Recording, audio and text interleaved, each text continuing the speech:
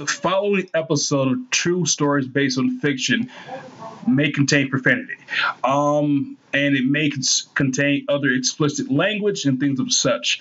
If you are offended by things like this, I would recommend that you don't listen.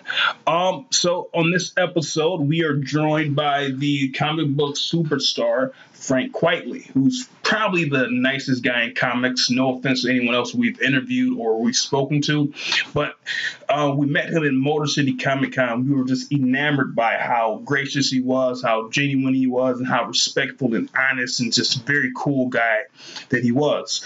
So he agreed to come on the show, and here's what we're going to speak about on the show.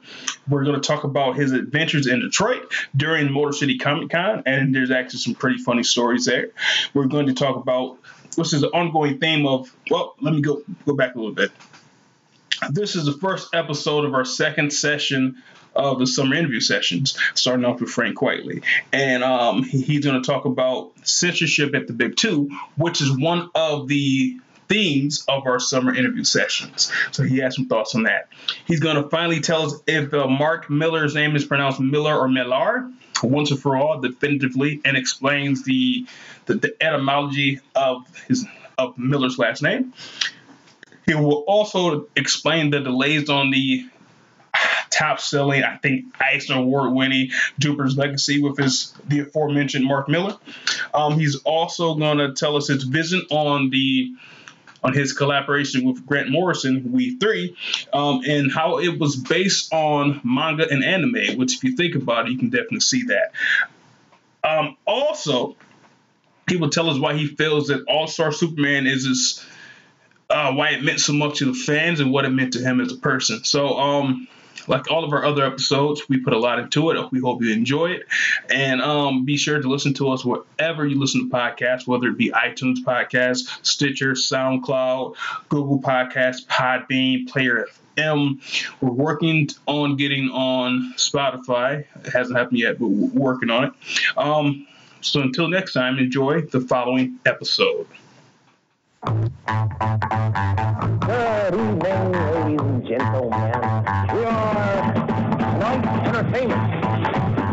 You've got exactly 10 minutes to decide if you really want to know. You have built this city. Let's face it, this is not the worst thing you've done with. Media before day. Come on, yeah.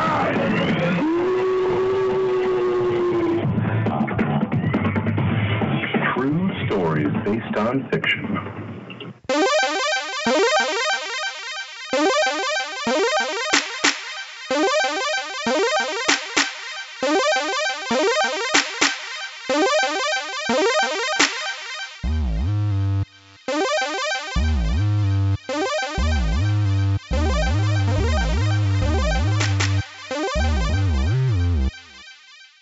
Asking, what were you working on today?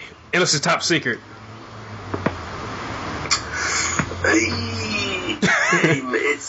I don't know if it's talks. I know one of them's kind of secret. I've got two main things on just now. One of them is designing a character for someone. Pretty kind of detailed description of what they wanted. Mm-hmm.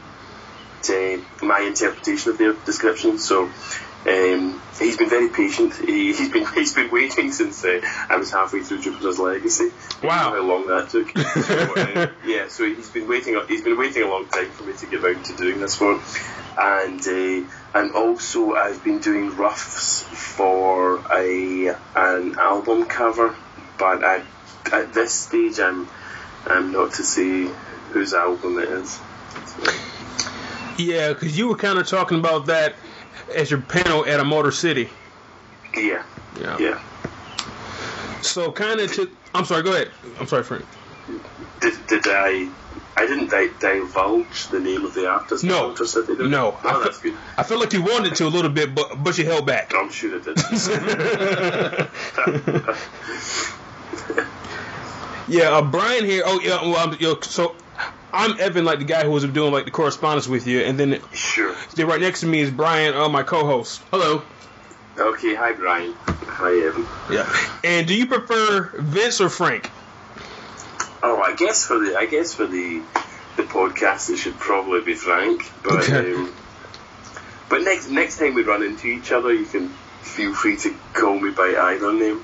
Okay. For sure. And so, was that your first Motor City Comic Con?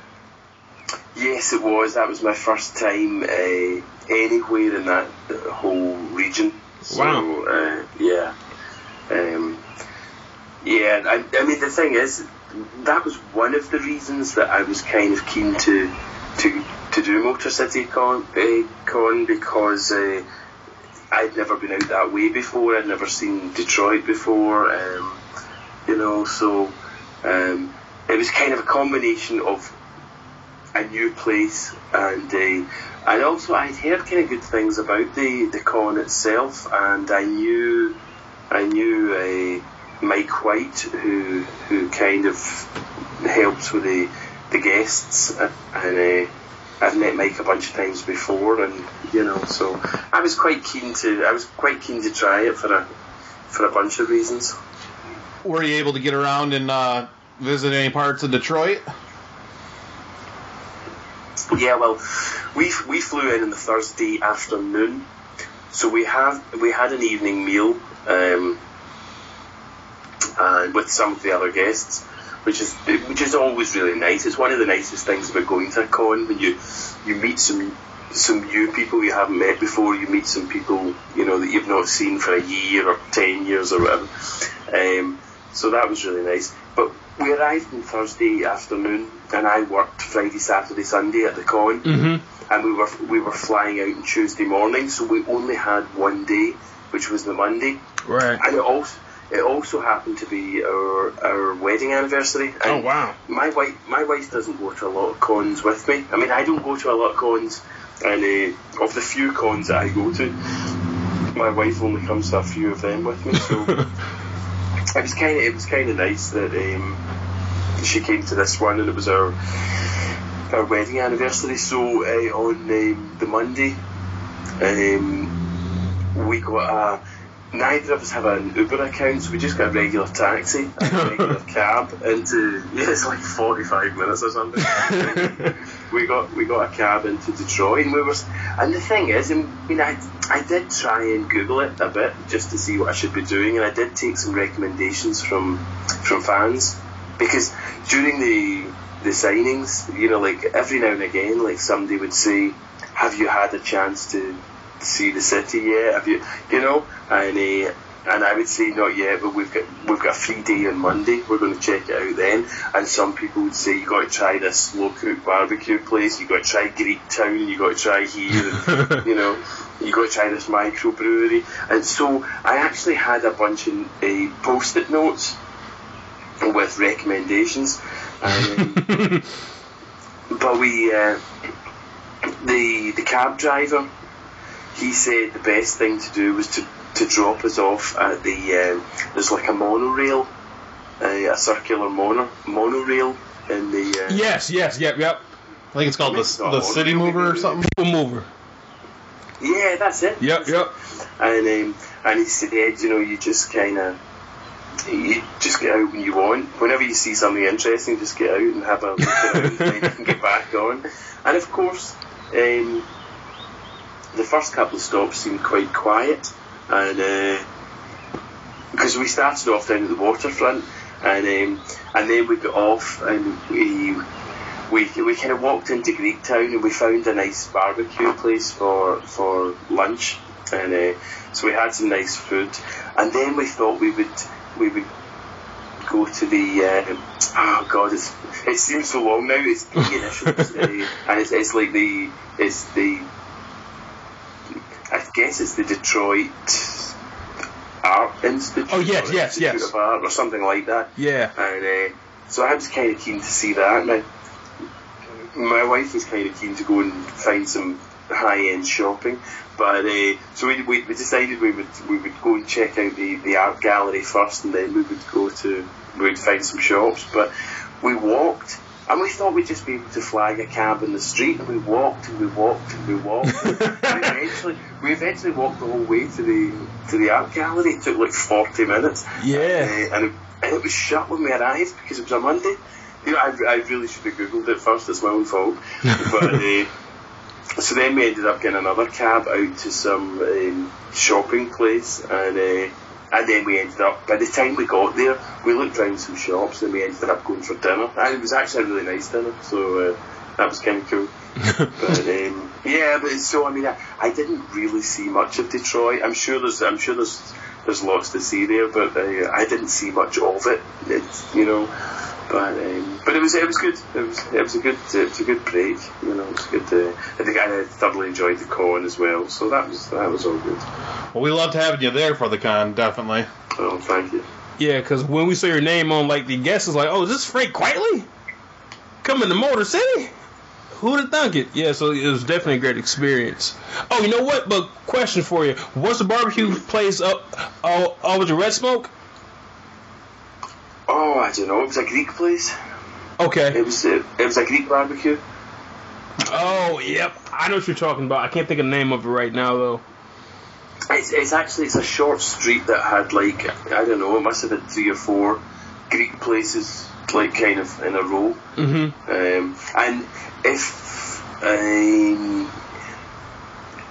do you know it's like a 5-minute walk from the General Motors building on the waterfront. Mm-hmm.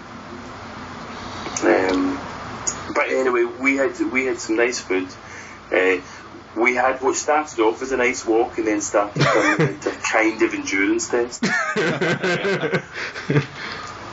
Just we were so convinced we would eventually, a cab would go by and we could flag it down and nothing came.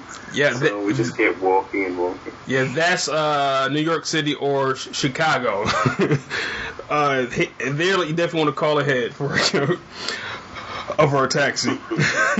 But now you know. So, if you were invited back, would you go again? Oh yeah.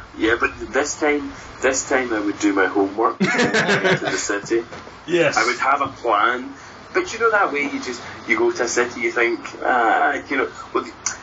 you think you'll find something, and you think all the good things that you're interested in are going to be quite near each other, which is not always the case. Right. But the other thing is, of course, we got up in the hotel and we had a kind of leisurely breakfast and spoke to the other guests who were still there, and then we went away and had our showers, and so we didn't actually kind of set off until midday. So we didn't get into Detroit until like 1 o'clock in the afternoon. So I mean, straight away we'd kind of I wouldn't say we'd wasted a lot of time. We had a nice morning with the other guests, but from the point of view of trying to see a new city in a day, we turned up pretty late, Right. So. So if I come back, I'll definitely have more of a plan, or I'll enlist a local to act as a guide. That would be good.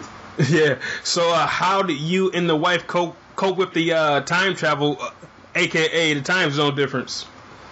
Well, it's always easy coming from the UK to the States because all the flights are in the morning, so you arrive in the States and you leave Glasgow at 9 o'clock in the morning, and you arrive in Detroit or New York or wherever you're flying into, it's like a couple of hours later, because it's like a 7-hour flight but a 5-hour time difference. Right. As if you've just been travelling for 2 hours. You set off in the morning, and you arrive at lunchtime. So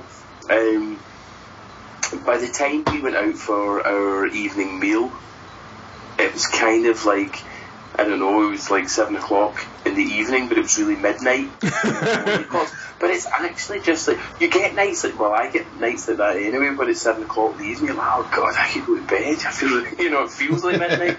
So it just feels like an evening that you're tired, so you just kind of work through it and go to bed, and it's really easy to settle in on the way over. It's when you go back you do all the flights back to the UK or Europe from the States. They're always night flights, and you know, by the time you have your dinner, watch a movie, you've really only got a couple of hours left to sleep before they wake you up for your breakfast. So, and then of course you arrive at 7 o'clock in the morning and you've hardly slept since like the previous morning, so it always takes much longer to readjust on the way home. But on this occasion, we were travelling with a guy called Joseph Melcher. Joseph reps me and Dave Gibbons and Brian Boland and a bunch of others, and Joseph's a seasoned traveller, and he said, you know, you should take some melatonin, and he said, you know, you can buy it in drugstores, you can buy it in the airports, and they're just these capsules or these wee soft pills that melt in your tongue, and you take a couple of these before you go to sleep, and it supposedly helps you readjust to the time zone. And coming back from Detroit was absolutely the easiest readjustment either myself or my wife have had in any of the times we've travelled back from cons or from family vacations or whatever. So, I mean, it's either Detroit or it's the melatonin. I'm not sure which. Let's say Detroit. One of those two factors made it really easy this time. Very cool. So during your panel, you kind of revealed that a dream projects for you would be either a run on Daredevil or the Hulk. So we were wondering, like, if you had a storyline in mind, if something you were trying to write yourself, that type of thing. No, it's actually Daredevil's a character that I've loved since I was a child, and also notably Frank Miller and a bunch of other people have actually done really good stuff with Daredevil over the years. Wasn't it Matt Fraction and David Aja did a run on it a couple of years back? It's funny. Do you remember the David Aja issue or Aja, and it featured the dog? Yes. Yep. Yeah. Well, there's over in Scotland. There's a book festival called the Edinburgh International Book Festival, and this is for like books, not comic books. But Chris Ware, being a book kind of guy, book kind of comic guy, Chris Ware was one of the guests. So myself and a few friends drove from Glasgow through to Edinburgh because we wanted to see the Chris Ware panel. Right.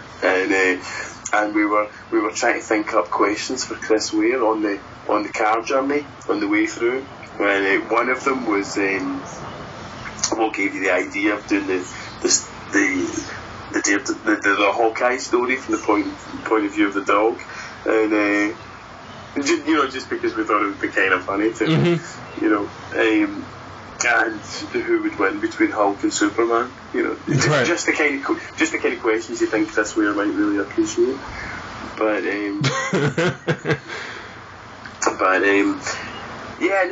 I've liked Daredevil for a long time, and but, like Spider-Man, he's one of these guys that comes with this enormous baggage of having a cityscape over his shoulder in every panel, and that's actually slightly off-putting. But Hulk, I've also loved Hulk since I was a child, and in particular, I kind of like the idea of doing that transition, that becoming Hulk. Right. Yeah. So, but no, I've got no particular stories, and I've got no particular time in mind when I would maybe like to do. Actually, another character I would love to do at some point would be Conan the Barbarian. Wow. Yeah, I love Conan. When I was younger than 10, I remember seeing a bunch of John Buscema Conan, just thinking it was the coolest thing ever. Now, would you be looking to wanting to write and draw, or just predominantly draw those series if you got the opportunity? To be honest, it being other people's characters, I would probably want to work with a writer. The stuff that I've written for myself is very much like, it's like a bunch of very different types of short stories, and you know, I'm not going to get nominated for any Pulitzers or anything for my the kind of stories I've been writing, you know. But yeah, I mean, the thing is, anytime I think of a short story that I would like to draw for myself, it's always short. It can be across a number of genres, but it's always short. The way I think, I've never felt compelled to write like a 4-issue mini, Right. or anything longer than that.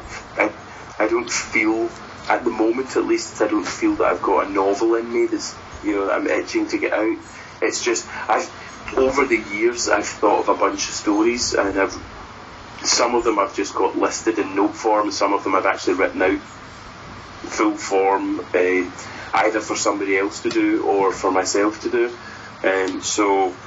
But they've always been short, and most of them have been kind of either horrific or nice, or a combination of both. Don't expect cleverness. only gross out humour. Well, I know a lot of Yeah. So if I know a lot of writers and artists are actually collaborating a little bit more nowadays, like Mark Waid and Chris Samney, where they're co-plotting together. So that would be even something that's interesting to see, if you could be able to kind of co-plot or co-write some of your ideas that you have with another writer, and then get the opportunity to draw those. Yeah, that would be another way of doing it. Yeah. But I think I'll start with some of the shorts, and Right. get a few shorts out of the way first, and take it from there. And Frank, you haven't worked for Marvel in quite some time, but all three of those characters, Conan, as of a few weeks ago, I believe, are owned by Marvel now. So I bet Marvel will be pretty happy to have you back. Well, let's hope. Yeah, I mean, Marvel have got they've got a bunch of really good characters. So yeah, I mean, I'd be happy to go back and work at Marvel at some point. And similarly, there's stuff at DC I'd be happy to do as well. But just where I'm at just now, I got Jupiter's Legacy finished last year, Yes. and in the year since then, the only thing I've actually done in comics is a bunch of covers. Yeah, like those Milk Wars covers, right? Pardon? The Milk Wars covers, right? Yeah, I did the Milk Wars covers. I did a Klaus cover for Boom Studios for Grant's book. Oh, right. Yeah, I did a Kick-Ass cover, a Kingsman cover. I did a cover for a Scottish indie book called The Edge Off. I don't know. There'll be somebody listening to this cursing me for not remembering the cover as well. But yeah, I did a bunch of covers. But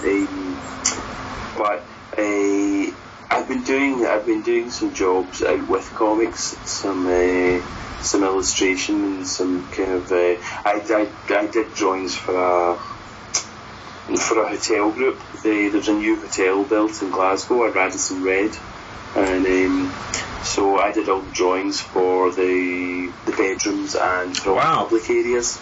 So that was kind of cool. Yeah. And it was one of these things, like, when I started it, I thought, wow, this is going to take me weeks. I should have known. And it took months. It took months to do all this stuff.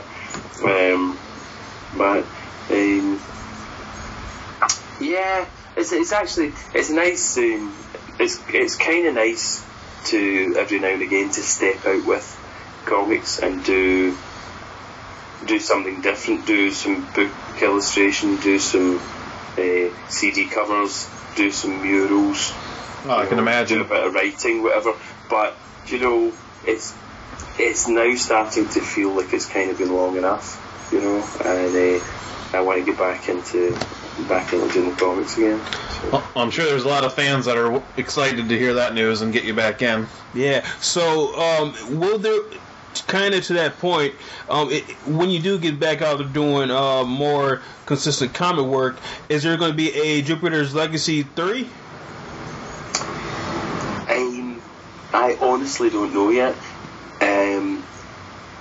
When Mark and I started talking about it, all those years ago, when we started doing it, he was talking about Jupiter's Legacy, Jupiter's Circle. In fact, I think the way it ran, like in the chronology of the story, I think it was Jupiter's Circle, Jupiter's Legacy, Jupiter's Requiem. Okay. If my memory serves me right, but I took so long. I mean, literally, it took me longer to draw Jupiter's Legacy than it's ever taken to draw anything else before. I don't know if it's a midlife crisis or what it was, but I actually hit a slump, in terms of my output, and I was really into the story, and I felt I was doing really good work. I just couldn't actually get through the pages, which was really frustrating. And but I think maybe this is just I've not run this theory past Mark yet, but my theory is that I took so long drawing the book that he doesn't want to ask me to draw the third one. So, which is okay, because if I started the third one and it was going as slowly as Jupiter's Legacy went, I'd probably have a breakdown. So yeah, I'm quite happy with I'm quite happy that he hasn't actually been in touch yet to ask. We've had a bunch of nights out actually and managed not to talk about it. Really? That's interesting. Yeah. Maybe it's because other people have been there. Maybe that's it. Yeah, because it's top secret work. Yeah. So, was there ever a time when you were going to draw Jupiter Circle as well? No, that was never on the cards. Okay. He wanted me to do the covers so that it felt like there was some sort of consistency, at least, on the shelves and on the collections. Right. And he wanted me to. There was a few bits and pieces that needed designed that weren't characters that weren't in Jupiter's Legacy. And so there was those. I don't know if they were called Slaughterbots or not. There was the robots that Sheldon fought in civilian clothes. Spoiler warning. Sorry, too late. You're messing. Right. Spoiler warning first time. They had their chance to wait. Yeah. So there was a few things that I had to design for Jupiter Circle just to kind of continuity sake. Consistent. Yeah, but no, it was never. Do you know, if I was like John Romita Jr. or something and could draw, quickly, and maybe it might have been on the cards that I did everything, but I know John Romita Jr. So so it was never on the cards, and now that I took so long with Jupiter's Legacy, I feel nothing more is on the cards. nothing other than nights out with Mark, and I don't know how long. Maybe it's a bit like childbirth, it's so bad at the time. Like women always say, "I'll never do it again." And a few months later, they actually forget, and that's why they do it again. So maybe I don't know, another year or two, Mark will forget just how long it took. Hey, do you want to do something else together? So, were there any discussions where Mark was like, "Yo, Frank, what's up on those pages, though?" Oh yeah. Of course, yeah. I mean, it actually got to the stage where he said, "What is the problem?" And I said to him, you know, I'm working really, really long hours. I just can't seem to get through the work. Everything's taking much longer than it usually takes. And he said, why? The work doesn't look significantly different from previous work. Why is it taking longer? And I said, it's taking longer at the planning stage when I'm thumbnailing the pages. You know, like, instead of doing a couple of thumbnail drawings for each panel on the script, I'm doing like 6, 10, 12 thumbnails for each frame. Wow. And then I'm spending ages working out from all these different thumbnails, working out all the different types of sequences that I could, you know, almost like I was taking a class, you know, showing the students all the different ways you could do it. But you know, for an audience of none, and he said, like, can you not stop doing that? Can you not just... Right. And I said, I don't know if I can. I seem to be stuck in this way of working. And he said, you know, would you go and speak to a hypnotherapist? I was like, of course I would. Yeah, I mean, I want to sort it out. I just, you know, I know what the problem is. I just can't quite, you know.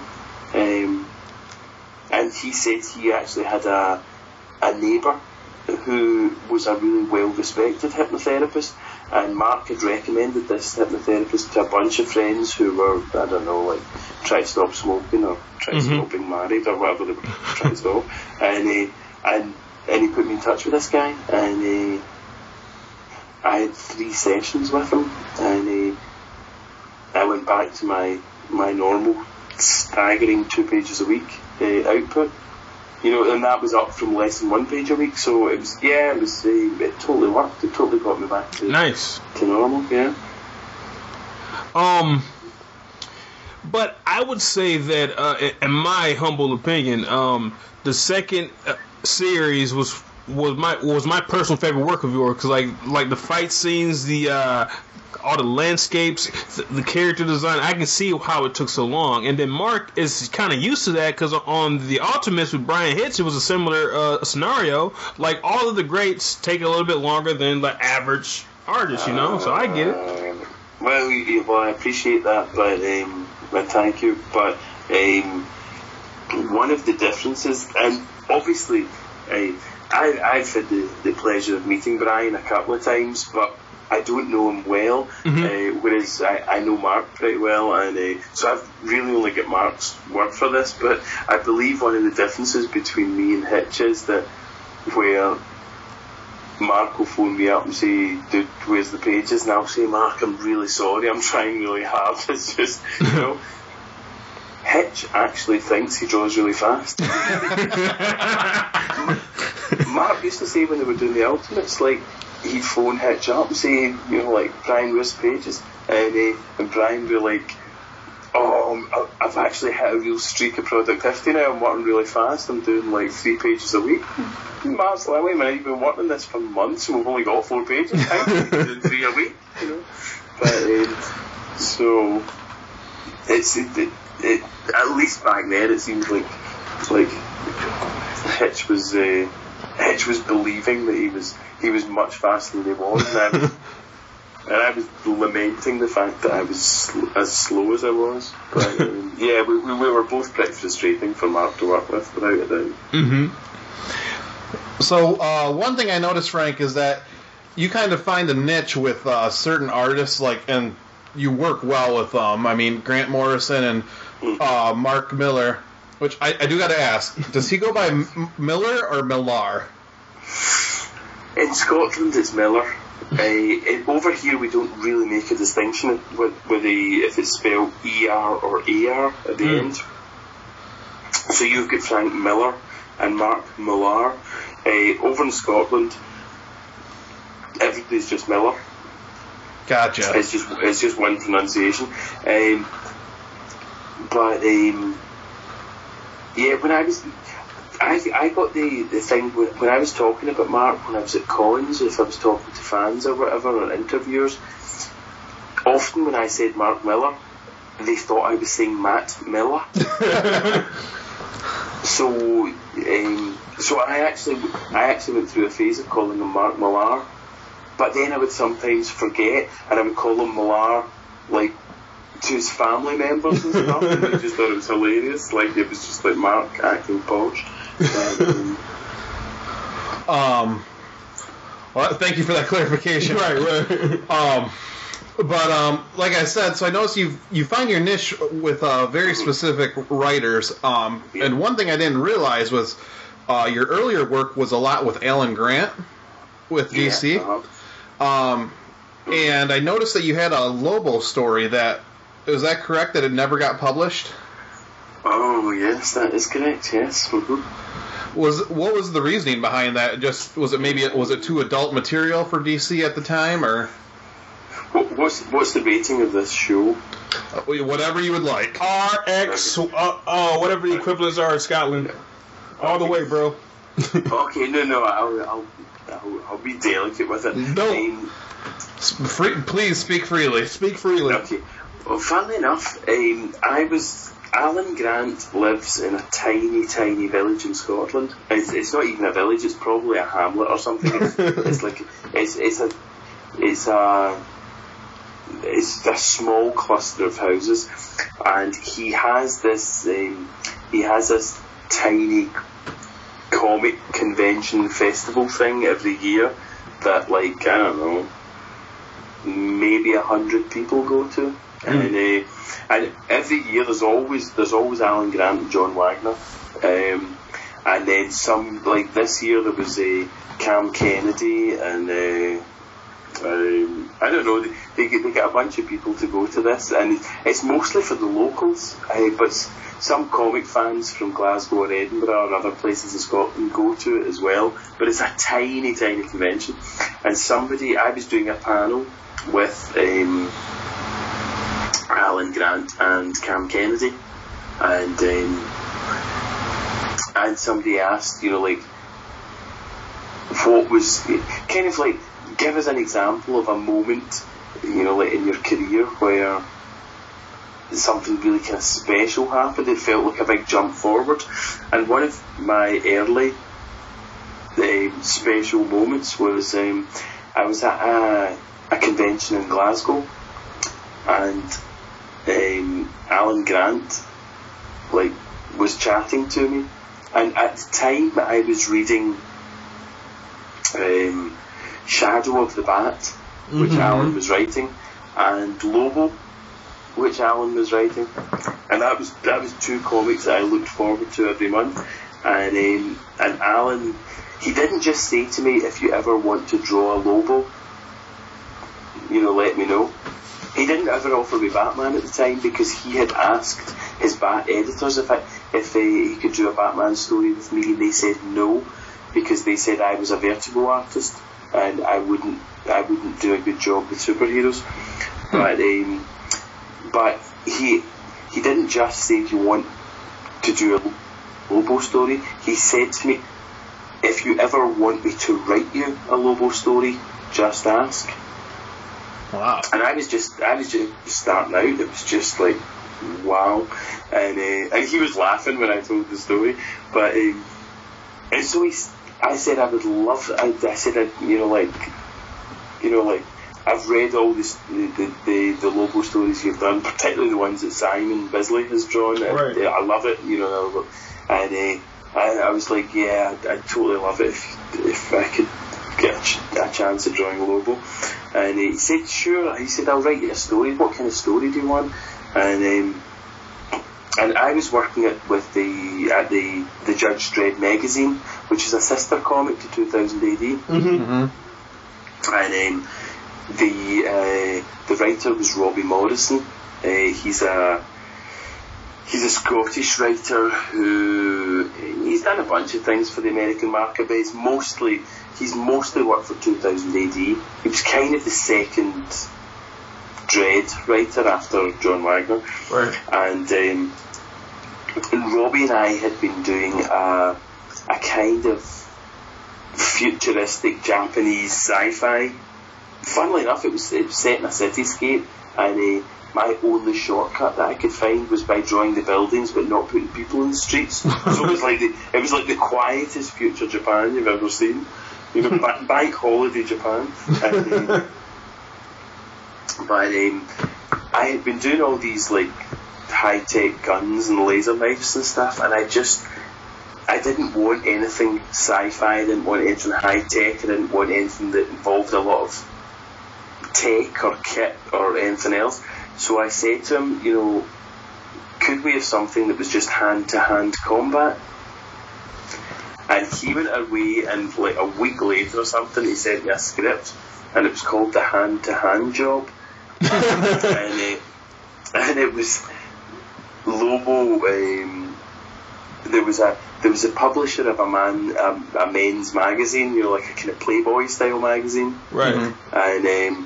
And he was kidnapped by hominists, which was a male equivalent of feminists. It was back when a guy called Iron John was in the news in America all the time. He was one of these guys that wanted to take men out into the forest and encourage them to hug trees and kind of reconnect with their masculinity and all the rest of it in a modern constructive way, I believe. But anyway, and Alan had this guy. He was called Iron Dick, Iron John, and he was behind the kidnapping because he didn't agree with the kind of the porn mag thing, and they needed the guy's hand back to open the vaults with the printing plates, because it was a palm sensitive safe that the printing plates were kept in, and by some amazing contrivance, Lobo had lost all his weapons, so he had to it was all hand-to-hand combat. But anyway, the story was called The Hand-to-Hand Job, and the long story short, it was just generally felt by the publisher. It was sitting somewhere awkwardly between fully mature readers, and but it was just a bit too silly. It was a bit too much of a comedy, I think. Right. And too much satire for DC. Pardon? Too much satire for DC. And maybe I think so, or maybe it was just too much bad taste sometimes. Too much schoolboy humour. Right. But for whatever reason, it didn't fly, and I had penciled 24 pages. It was a 24-page one shot. It's just standalone issue, and it never come out. I'd love to see an image of Lobo that you've done, because it's a character I've never seen you draw before. Oh, do you know, I actually had him with instead of with spiky hair, he had kind of long straight hair. I don't know if that was a slight subconscious nod to Conan the Barbarian. Or maybe it's just because I prefer dad rock to glam rock or something. I didn't want the back combed hair look. I don't know. But anyway, it never came out. So, and then the next thing that Alan and I did after that was Batman: The Scottish Connection, which was when Bruce Wayne went over to Scotland, supposedly for a holiday, and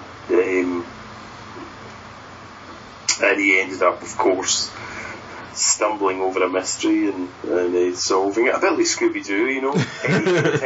Anytime those guys have got a day off, you know. Yeah. They always go to the beach, and the beach has been haunted by somebody, or whatever they try and do, they always stumble in a mystery and end up having to solve it.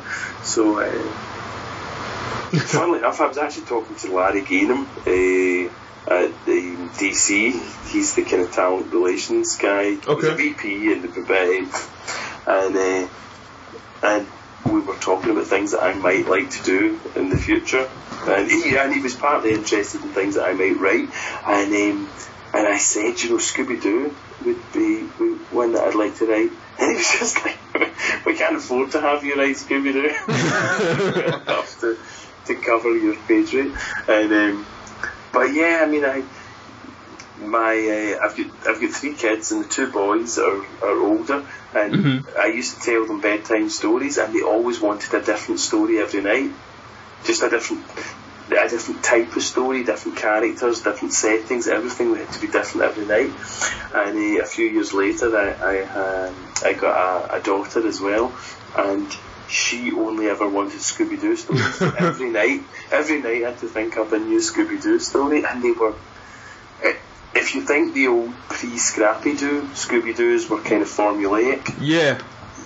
they had nothing on me. It was basically the same story every night.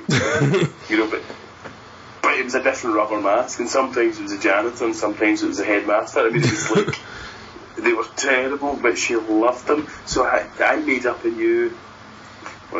kind of new Scooby-Doo story every night for like, I don't know, 5 years or something. And but anyway, Larry was like, no, you absolutely can't do Scooby-Doo.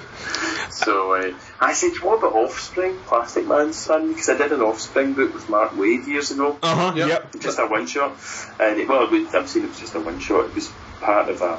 That was the Kingdom sequel, right? Yeah. And Larry was like, well, maybe a Scooby-Doo Offspring crossover.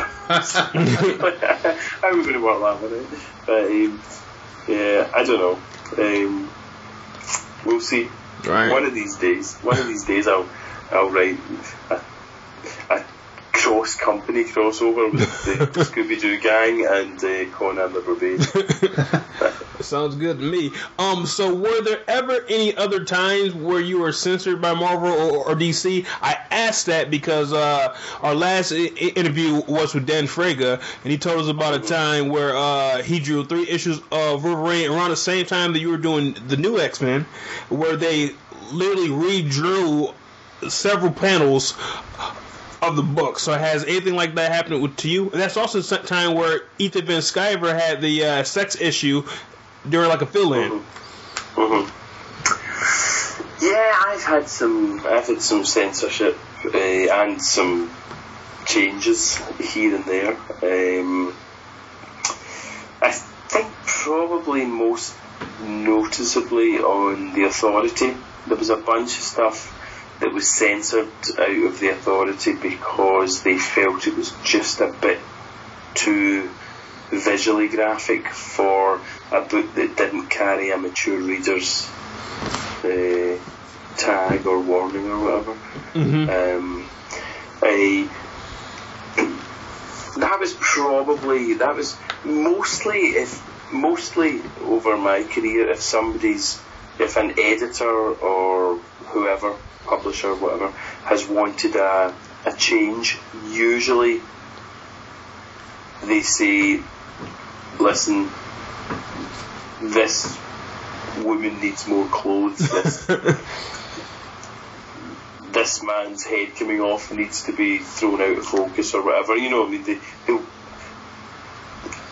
usually they come and speak to me first and I'll make a change, right? Just because I feel I have to. I mean, I usually try and argue against it, but it doesn't always work. With The Authority, I think it got to the stage of, because I would always rather talk about whether or not we really needed to censor it. I think it kind of got to the stage where they were just like, you know what, let's just iron out a few of these wrinkles, or, you know,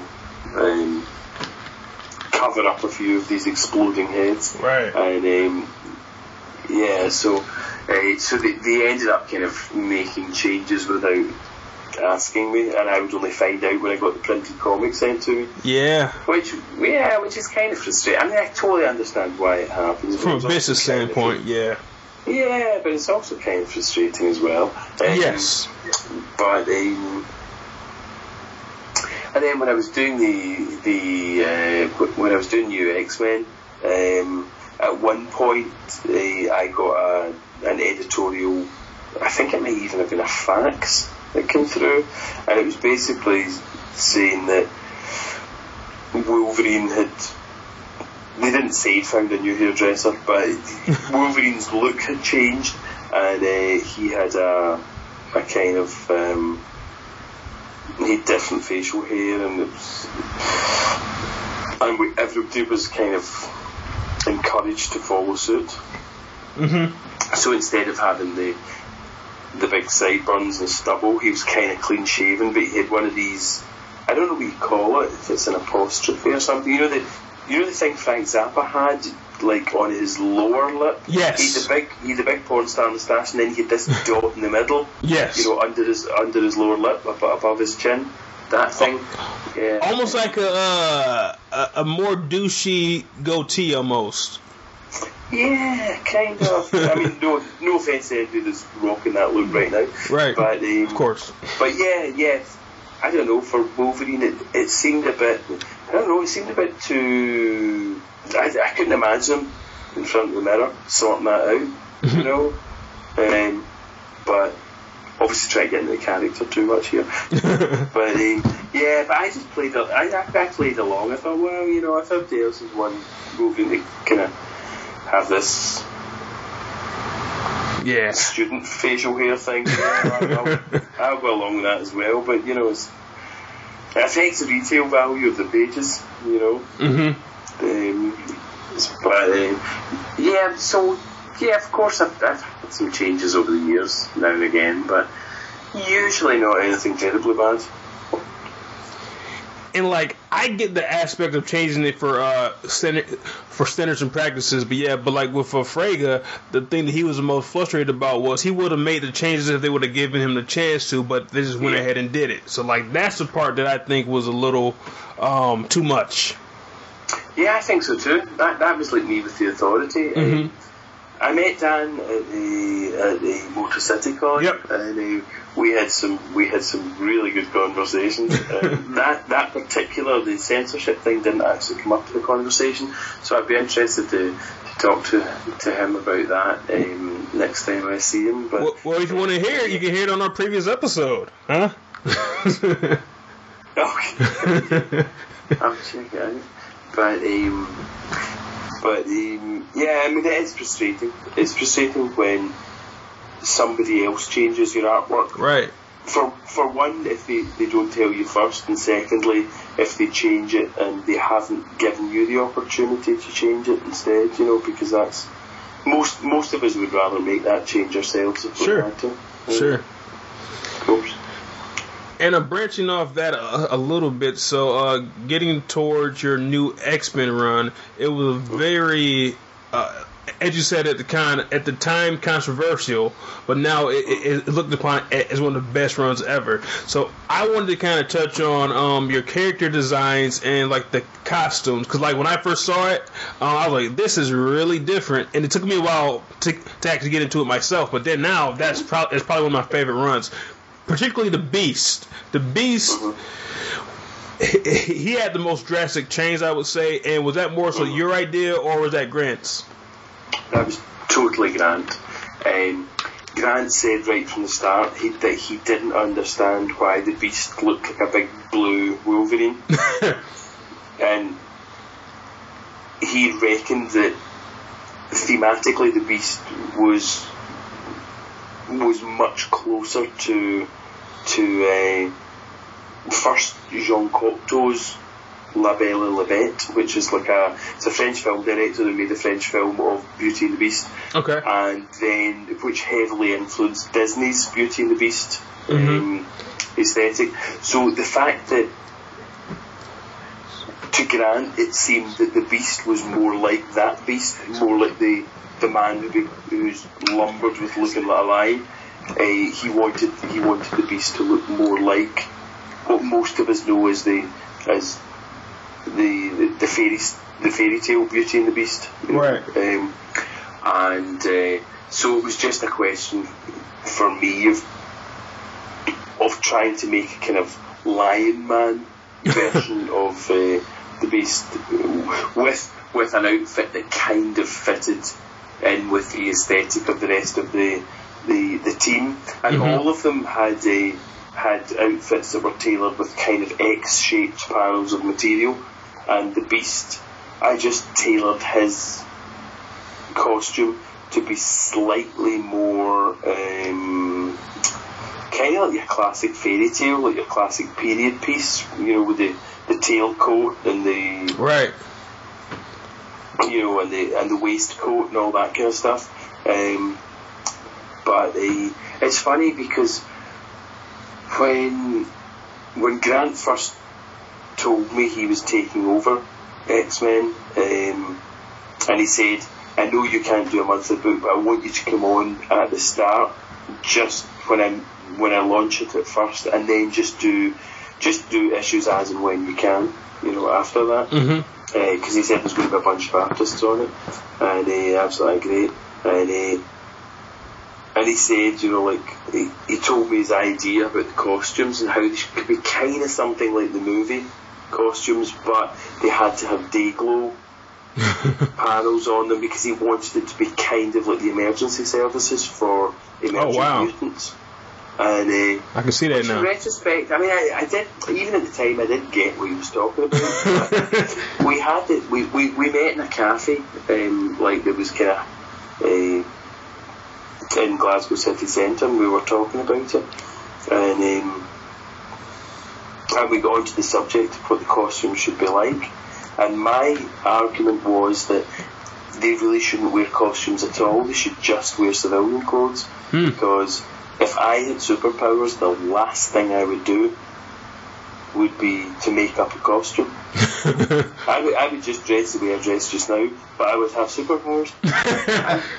But Grant's argument was that if he had superpowers, the very first thing that he would do would be get a costume, and his costume would have a helmet, it would have a cape, the cape would have a collar, you know, like like Spawn. The way he described it sounded like it would have kind of made Spawn look really plain. Right. And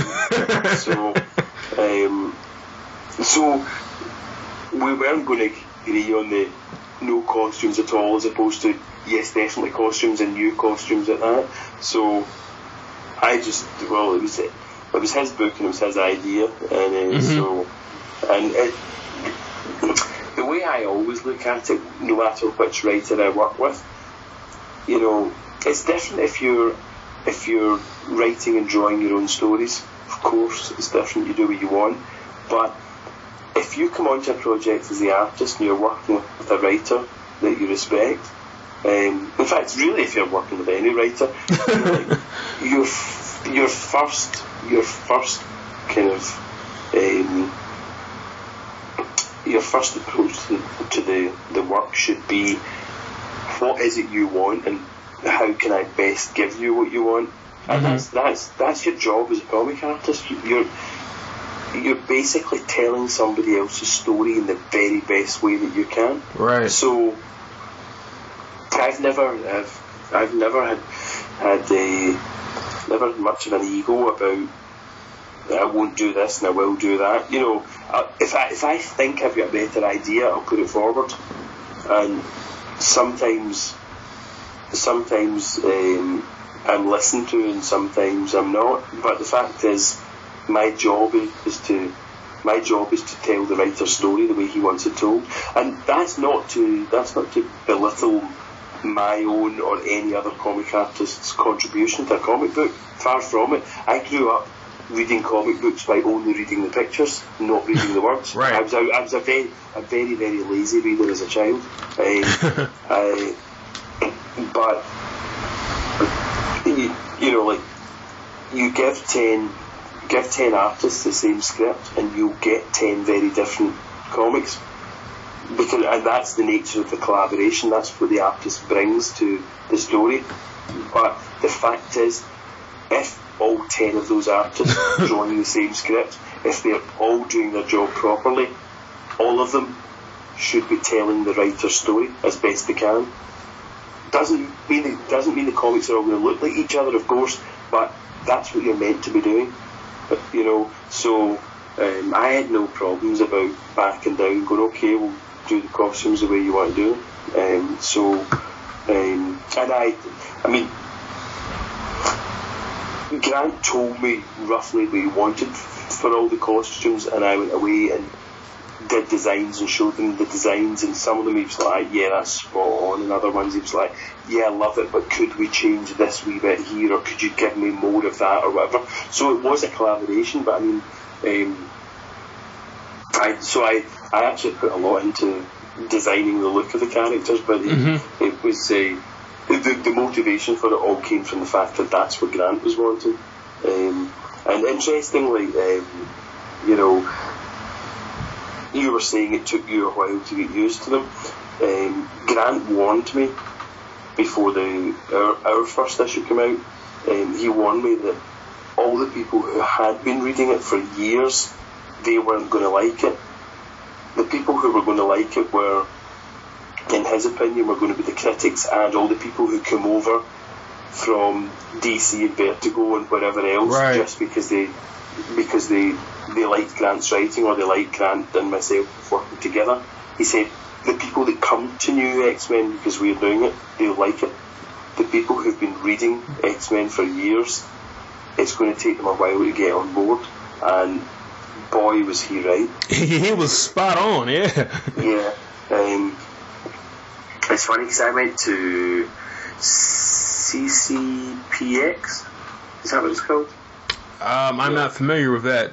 No. It's the big one in Sao Paulo. Oh, yes. I know what you're talking about. I can't think of the name either, but that might be right, Frank. Well, anyway, the big one in Sao Paulo. I was doing an X-Men panel there with Alan Davis and Mark Farmer and a bunch of other guys who'd all done X-Men over the years, and somebody put up their hand and said, this is a question for Frank. What was it like to join Morrison? Like, how did it feel when you were starting what you must have known was going to be a classic run on X-Men? I was like, wow, totally didn't know it was going to. I mean, I didn't know it was going to be. I didn't know it was going to be considered by some to be a classic run anyway. But certainly when we started out, I mean, like, Grant totally warned me beforehand. A lot of people aren't going to like this, and when I went online to see what they were saying about it as each issue came out, I mean, it was like. It was 50% of the fan reaction was pure vitriol. It was just people who hated what we'd done. It was just, we were just two jokers from Vertigo who came over and just like messed up the X-Men for them. That's not my X-Men. Yeah, exactly. Fair enough. If you've been buying a book for years because you liked the way it was, and two guys that you don't know about or don't care about or write different types of comics from what you're interested in, two guys come along and do it so different it just doesn't feel like the same book anymore, that's got to be a disappointment, But I think in the long run most of them came back round to it, Oh, absolutely, yeah.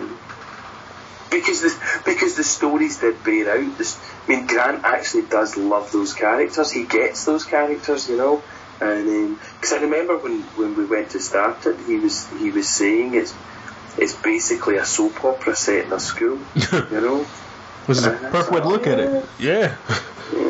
But jump into another one of your and Grant's seminal runs was All-Star Superman. Mm-hmm.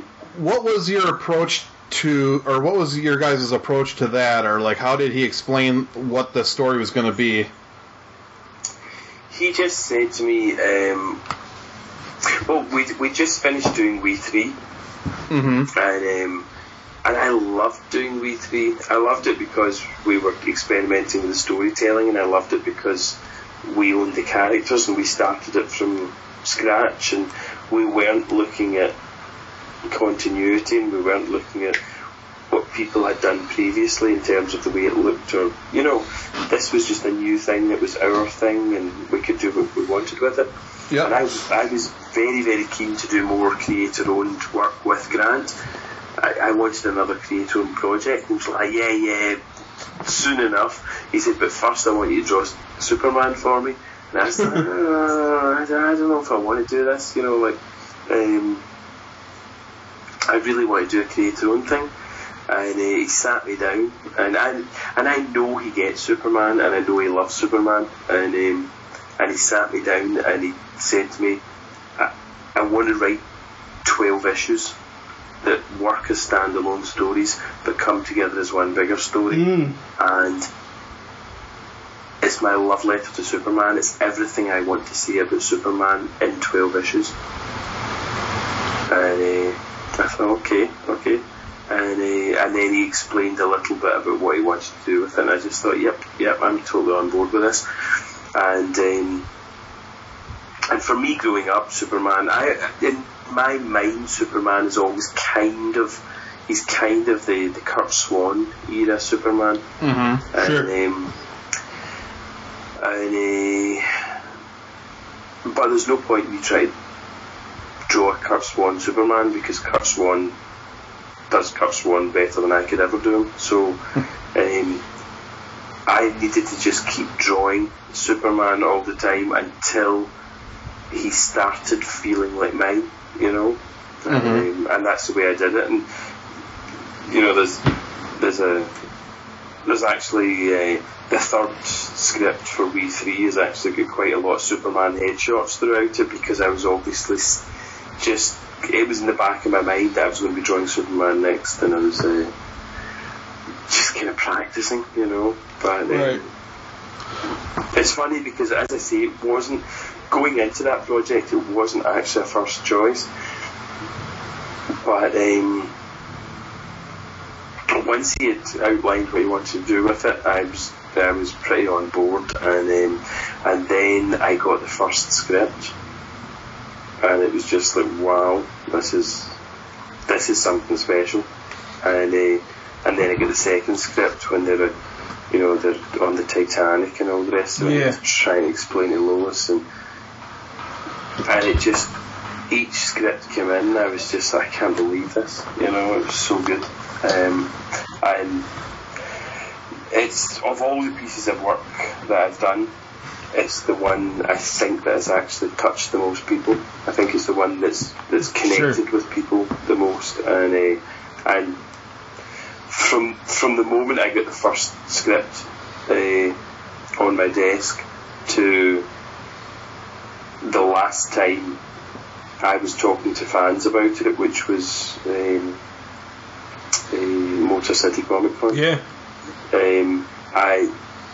I just feel privileged that it was me that got to draw it, because he could have given those 12 stories to a whole bunch of good comic artists, and that would still have been a classic book, but he gave it to me, and I'm seriously grateful for the fact that it was me that did it.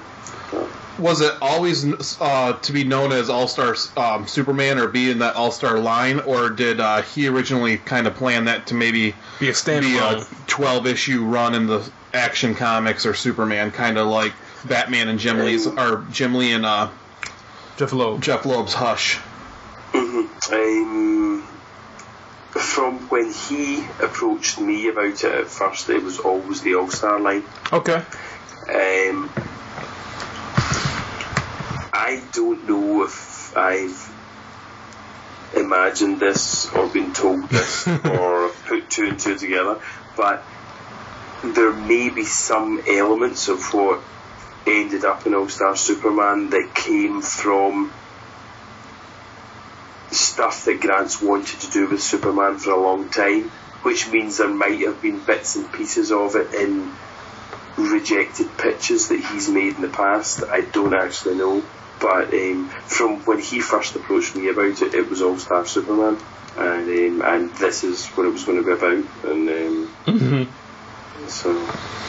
And Frank, it feels like, correct me if I'm wrong, but I feel like when you started doing All-Star Superman, that's when your artwork kind of changed a little bit, because that's when I noticed you started having like the stark white backgrounds and the kind of, I feel like more white space in between the panels. I'm not sure if that's just something in my head or if that was a conscious choice.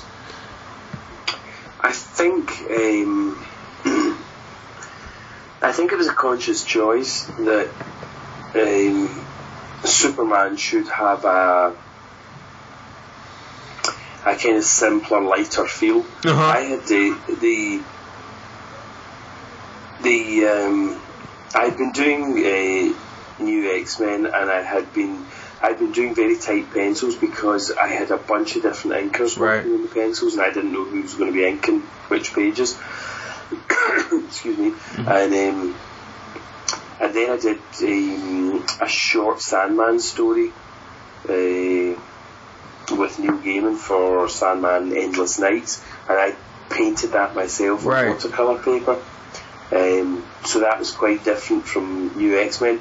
Then I did We 3, which was kind of... Grant had described it to me as a Western manga.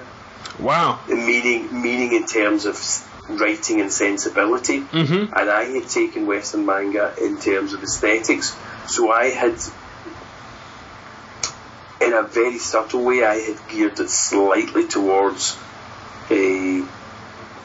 Akira, for instance, like Katsuhiro Otomo's work. Yes, which yes. To some people is kind of Western manga anyway, in terms of, in terms of the fact that it's very Western looking when you put it up against everything or the majority of other things that qualify as manga, and that's a very broad field with a lot of subgenres. But so I had gone from something that was kind of that had a fair amount of hatching and something of a manga influence to doing All-Star Superman, where I wanted something that was simpler. It was a simpler line with more open space, either for white or for the colourist. But and then after I had done that, I did some Batman and Robin. Yes, yep. Which had a lot more spotted blacks, a lot more heavy shadow, a lot more rendering, a lot more texture, probably a bit more detail as well. So it was a conscious decision to try and make All-Star Superman a kind of somewhat simplified kind of line work kind of thing. Yeah, but I would argue to say it was complex simplicity though, and I feel like you employed the same style on Jupiter's Legacy. Would you agree to that? Yeah, actually, that's a good call. Yeah, I mean, it was. I like your complex simplicity line there. I hadn't thought of putting it that way, but it certainly wasn't accidental simplicity or lazy simplicity.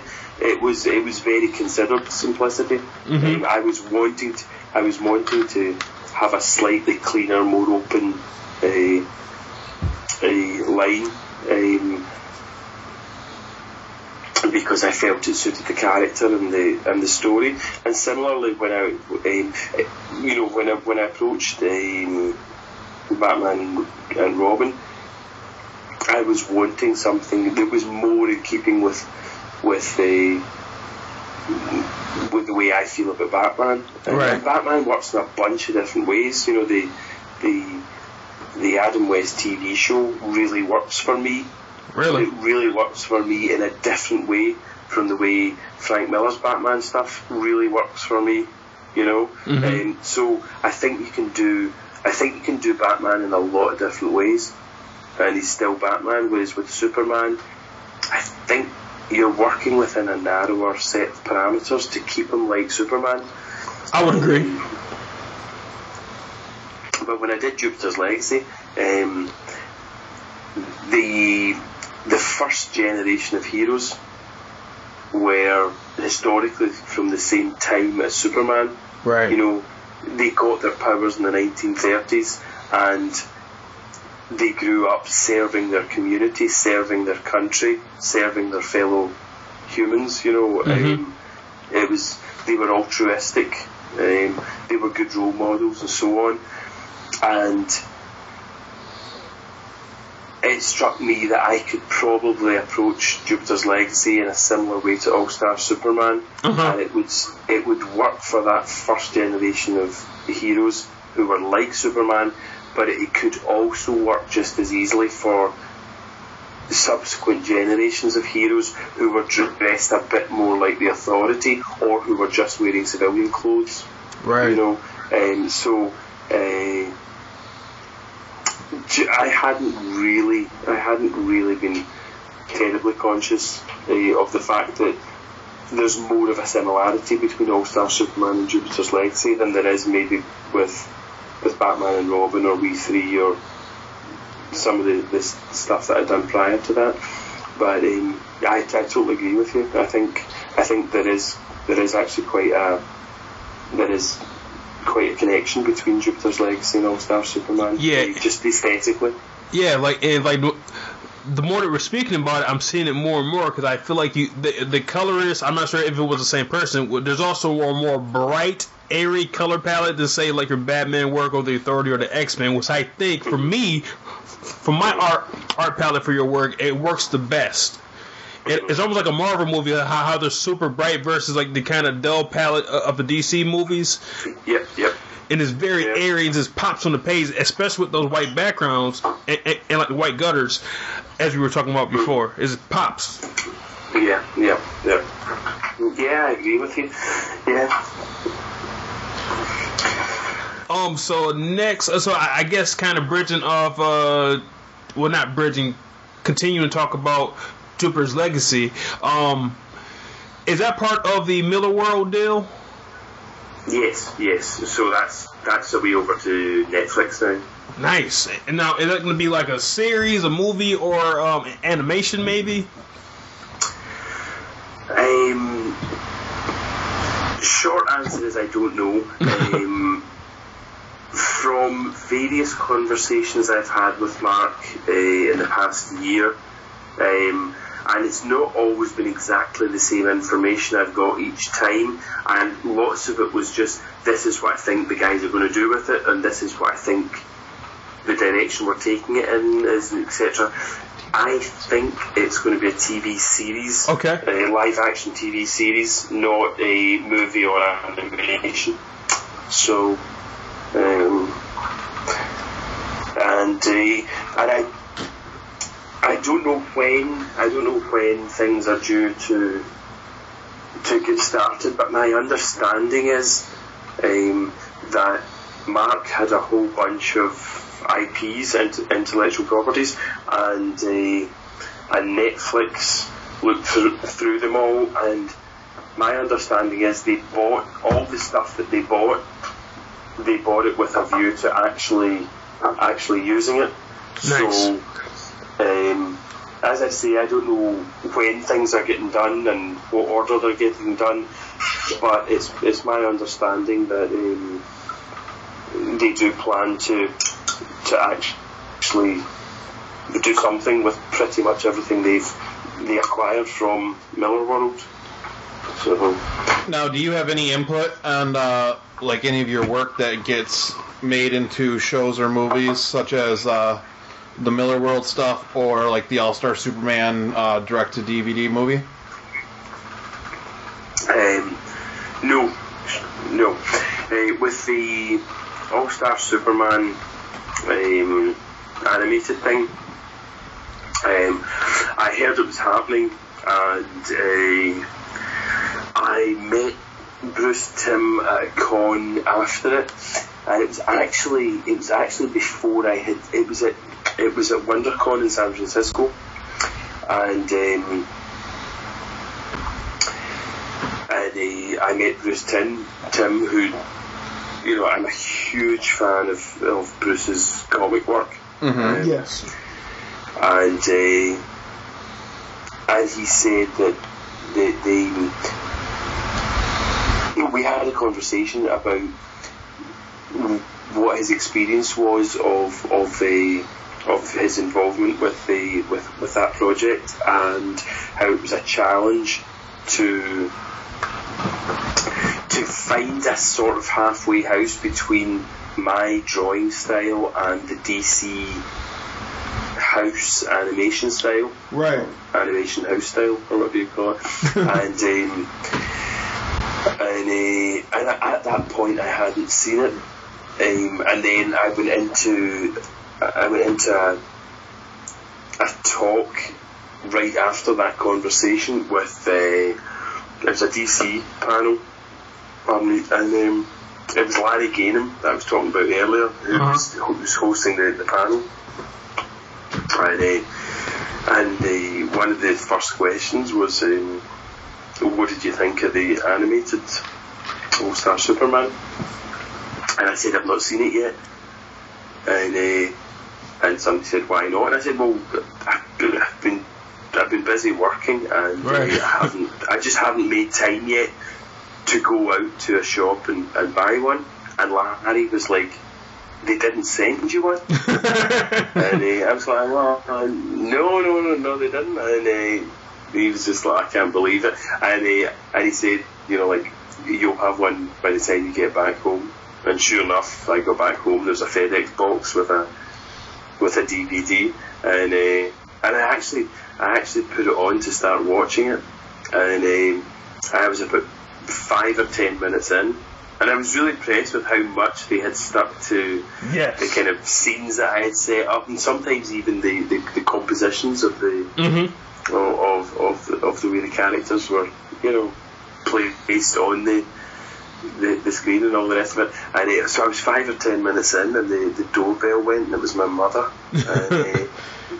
and she was like, make us a cup of tea, son, and I couldn't say, Mum, I'm watching a cartoon, you'll need to wait. I was just like, yeah, okay. And of course I ended up sitting talking to her for ages, and ended up getting back to so by the time I went to the next con, which was shortly after, I'd still only seen the first 10 minutes. I just hadn't got around to watch it. So by the time I went to the third con after that, I had watched it all and enjoyed it. And, but I've totally forgotten what the question was now. I've been rambling so long. Oh, just seeing if you had any input on any of the your work that does get put into other media. No, well, there was I had no input with the All-Star Superman thing. With Jupiter's Legacy, I don't know. I'm guessing that they're still at discussion stages, because I haven't heard. I'm sure if I had heard that they started making it, I would probably be sworn to secrecy, in which case I wouldn't even be telling you. But I haven't actually heard when Jupiter's Legacy is starting, but I have unofficially heard that it is, that it's definitely going ahead. But I don't know. I mean, maybe they'll get in touch and say, like, do you want to be involved with some of the design work or whatever? And that would be cool. But I haven't heard anything yet. So. Because Frank, I would love to see, because at the panel you were talking about that you've kind of dabbled in doing some animation. I would love to see your style, at least in like the intro, in the opening of the Netflix show. Like, take all your character designs, have you do the animation for it, to see like your work in actual motion would be beautiful. Well, thank you. But if I was directing Jupiter's Legacy and it was a live action thing, I don't know whether or not I would start it with comic book drawings or with animation. Maybe I would, but and I haven't thought of this prior to you making that comment. But it's like you watch a Marvel movie and it's you get all those flickering images of Marvel comics over the years, and that kind of works because even people who don't read comic books know that if they're going to see a Spider-Man or a Hulk or an Iron Man movie, they know it comes from a comic book background that they maybe only engaged with when they were a child, or maybe never engaged with, depending on what age they are. So, but it kind of makes sense. So you have that flickering, all these comic images from across the decades. If you sit down to watch a new Netflix original series, and you're not a comic book guy, you just see there's a new series on called Jupiter's Legacy, and it happens to be about superheroes. Maybe when you click on that, maybe if it opens like a regular TV show or movie, maybe if it, maybe that would actually be more fitting than if you saw some kind of animated thing where you think, I see what you're saying, yeah. Did this used to be an animation and now they've made it into a live action thing? Did this used to be a comic book and they've now made it?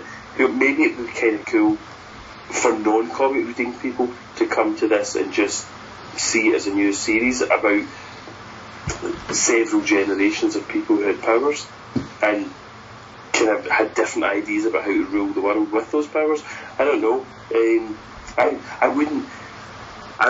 It wouldn't be my first instinct to jump in and say, yeah, let's present it as though, the opening credits as though it were either a comic book or an animation. I don't know if I would do that.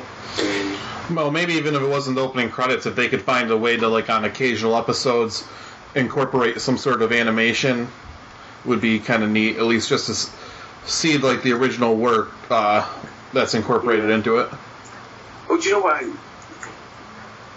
I would actually like to do at some point is I would actually like to do a piece of animation, probably 2D animation. Yeah, where 2D. I actually animated my own drawings, as opposed to did some character designs for an animation. Right. I would actually like to, even if it was only like for like 1 minute or something, I would actually like to act. What I do in comics with storytelling and with effects and things, I try and work out the best way of drawing something so that it works in a very specific way when you look at it. And I would actually like to try doing that with animation, where the lines themselves move about and change from one thing to another or whatever. But actually, that would be something that I'd be keen to try in the future. Yeah, Frank, have you seen Joe Madureira's his video game for Battle Chasers? Because they actually took some of his art and they animated it. From the sounds of that, that's what you're referring to as well. So have you seen that? I have not seen that. No. I think it's called Night War. Battle Chasers Night War. I'm fairly certain. And then I remember Joe Mad's Battle Chasers when Wildstorm started up, and I remember Wildstorm really seemed like the coolest place. Yeah. everything was so new, and they had so many kind of cool artists, and but I haven't seen this. I haven't seen Joe's work animated at all. No. It looks damn good, and I feel like your style will also lend very good to that. But that's actually a hot take you said, though, because it could, with that storyline of Jupiter's Legacy, there's two ways that they could take it. They could take it the superhero method, like say a la Kick-Ass, or like you were just saying, just have a story about generational powered individual without having costumes at all. And either could work. So that's actually very interesting. Yeah, no, absolutely. And it could even be somewhere in between the way, to an extent, the way it is in the comic, where the first generation of heroes who actually wear the costumes, that's very much a public costume, and they have their secret identities. So they could be sitting in a neighbour's house talking about the footage on the news and TV about those costumed heroes, but then you've got a subsequent generation who wear more modern costumes that are more like kind of action suits or wetsuits or whatever, and then you've got another bunch of people who don't wear costumes at all, like Brandon, for instance, the kind of the evil son, and he doesn't wear a costume at all, and neither does his sister, who end up being the two main characters, and so I think you could kind of do it very much as a live action thing about a kind of an upper class of superpowered people, some of whom use this kind of old-fashioned trope of having costumes when they're out in public, and some of whom don't. And you could just do it as an intergenerational power struggle thing, you know? Yeah. There's a bunch of different ways you could do it depending on what aspects of the story you actually concentrated on. It'll be interesting whenever, and I really hope I hope it doesn't take too long before Me too. it comes out, but it'll be interesting to see what it is they actually do with it, you know, because, you know, even just in this conversation talking to you, I can kind of see a few different approaches. Yeah, you know? sure. And yeah. I think that they might need you in the writer's room. Because you have some very interesting takes on it that I would never thought of either. Yeah, well, you know, all they need to do is fly me over business class and put me up in a reasonable hotel. I'll just turn up at the meetings and talk. It's me. So one final question for you, because I know, because your time is probably close to midnight. What is your favorite work you've done, or that you're the most proud of? Okay, there's not a specific thing. There's not a specific individual thing that's my favourite.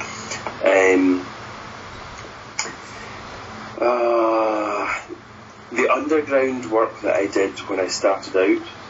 Electric Soup. Yeah. Lots of that is absolutely rubbish. But it really is. A lot of it's very, very poor. It was somebody who was trying to find his way with drawing small. I'd come from art school and had been doing life drawings that were always life size, and then trying to draw small was a challenge. And of course the writing. We had a tiny audience, so I was basically writing to amuse myself and a few close friends who I knew were into the stories I was doing.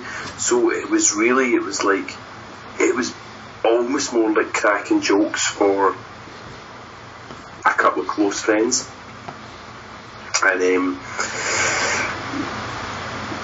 even though most of the work wasn't very good and all of it reeks of somebody who's just starting out and doesn't really know what they're doing, I look back on it really fondly because it was a really happy period where I was, as an adult who hadn't really followed comics throughout their teens, when I look at that work now, it reminds me that as I was working on it, I was starting to realise that comic books, or the comic form of storytelling, might actually be my niche. It might be, because I went to Glasgow School of Art and I kind of wanted to be a painter, and I kind of wanted to be a muralist, and I kind of wanted to be a graphic artist, and I would have been happy doing t-shirt designs or album covers or whatever.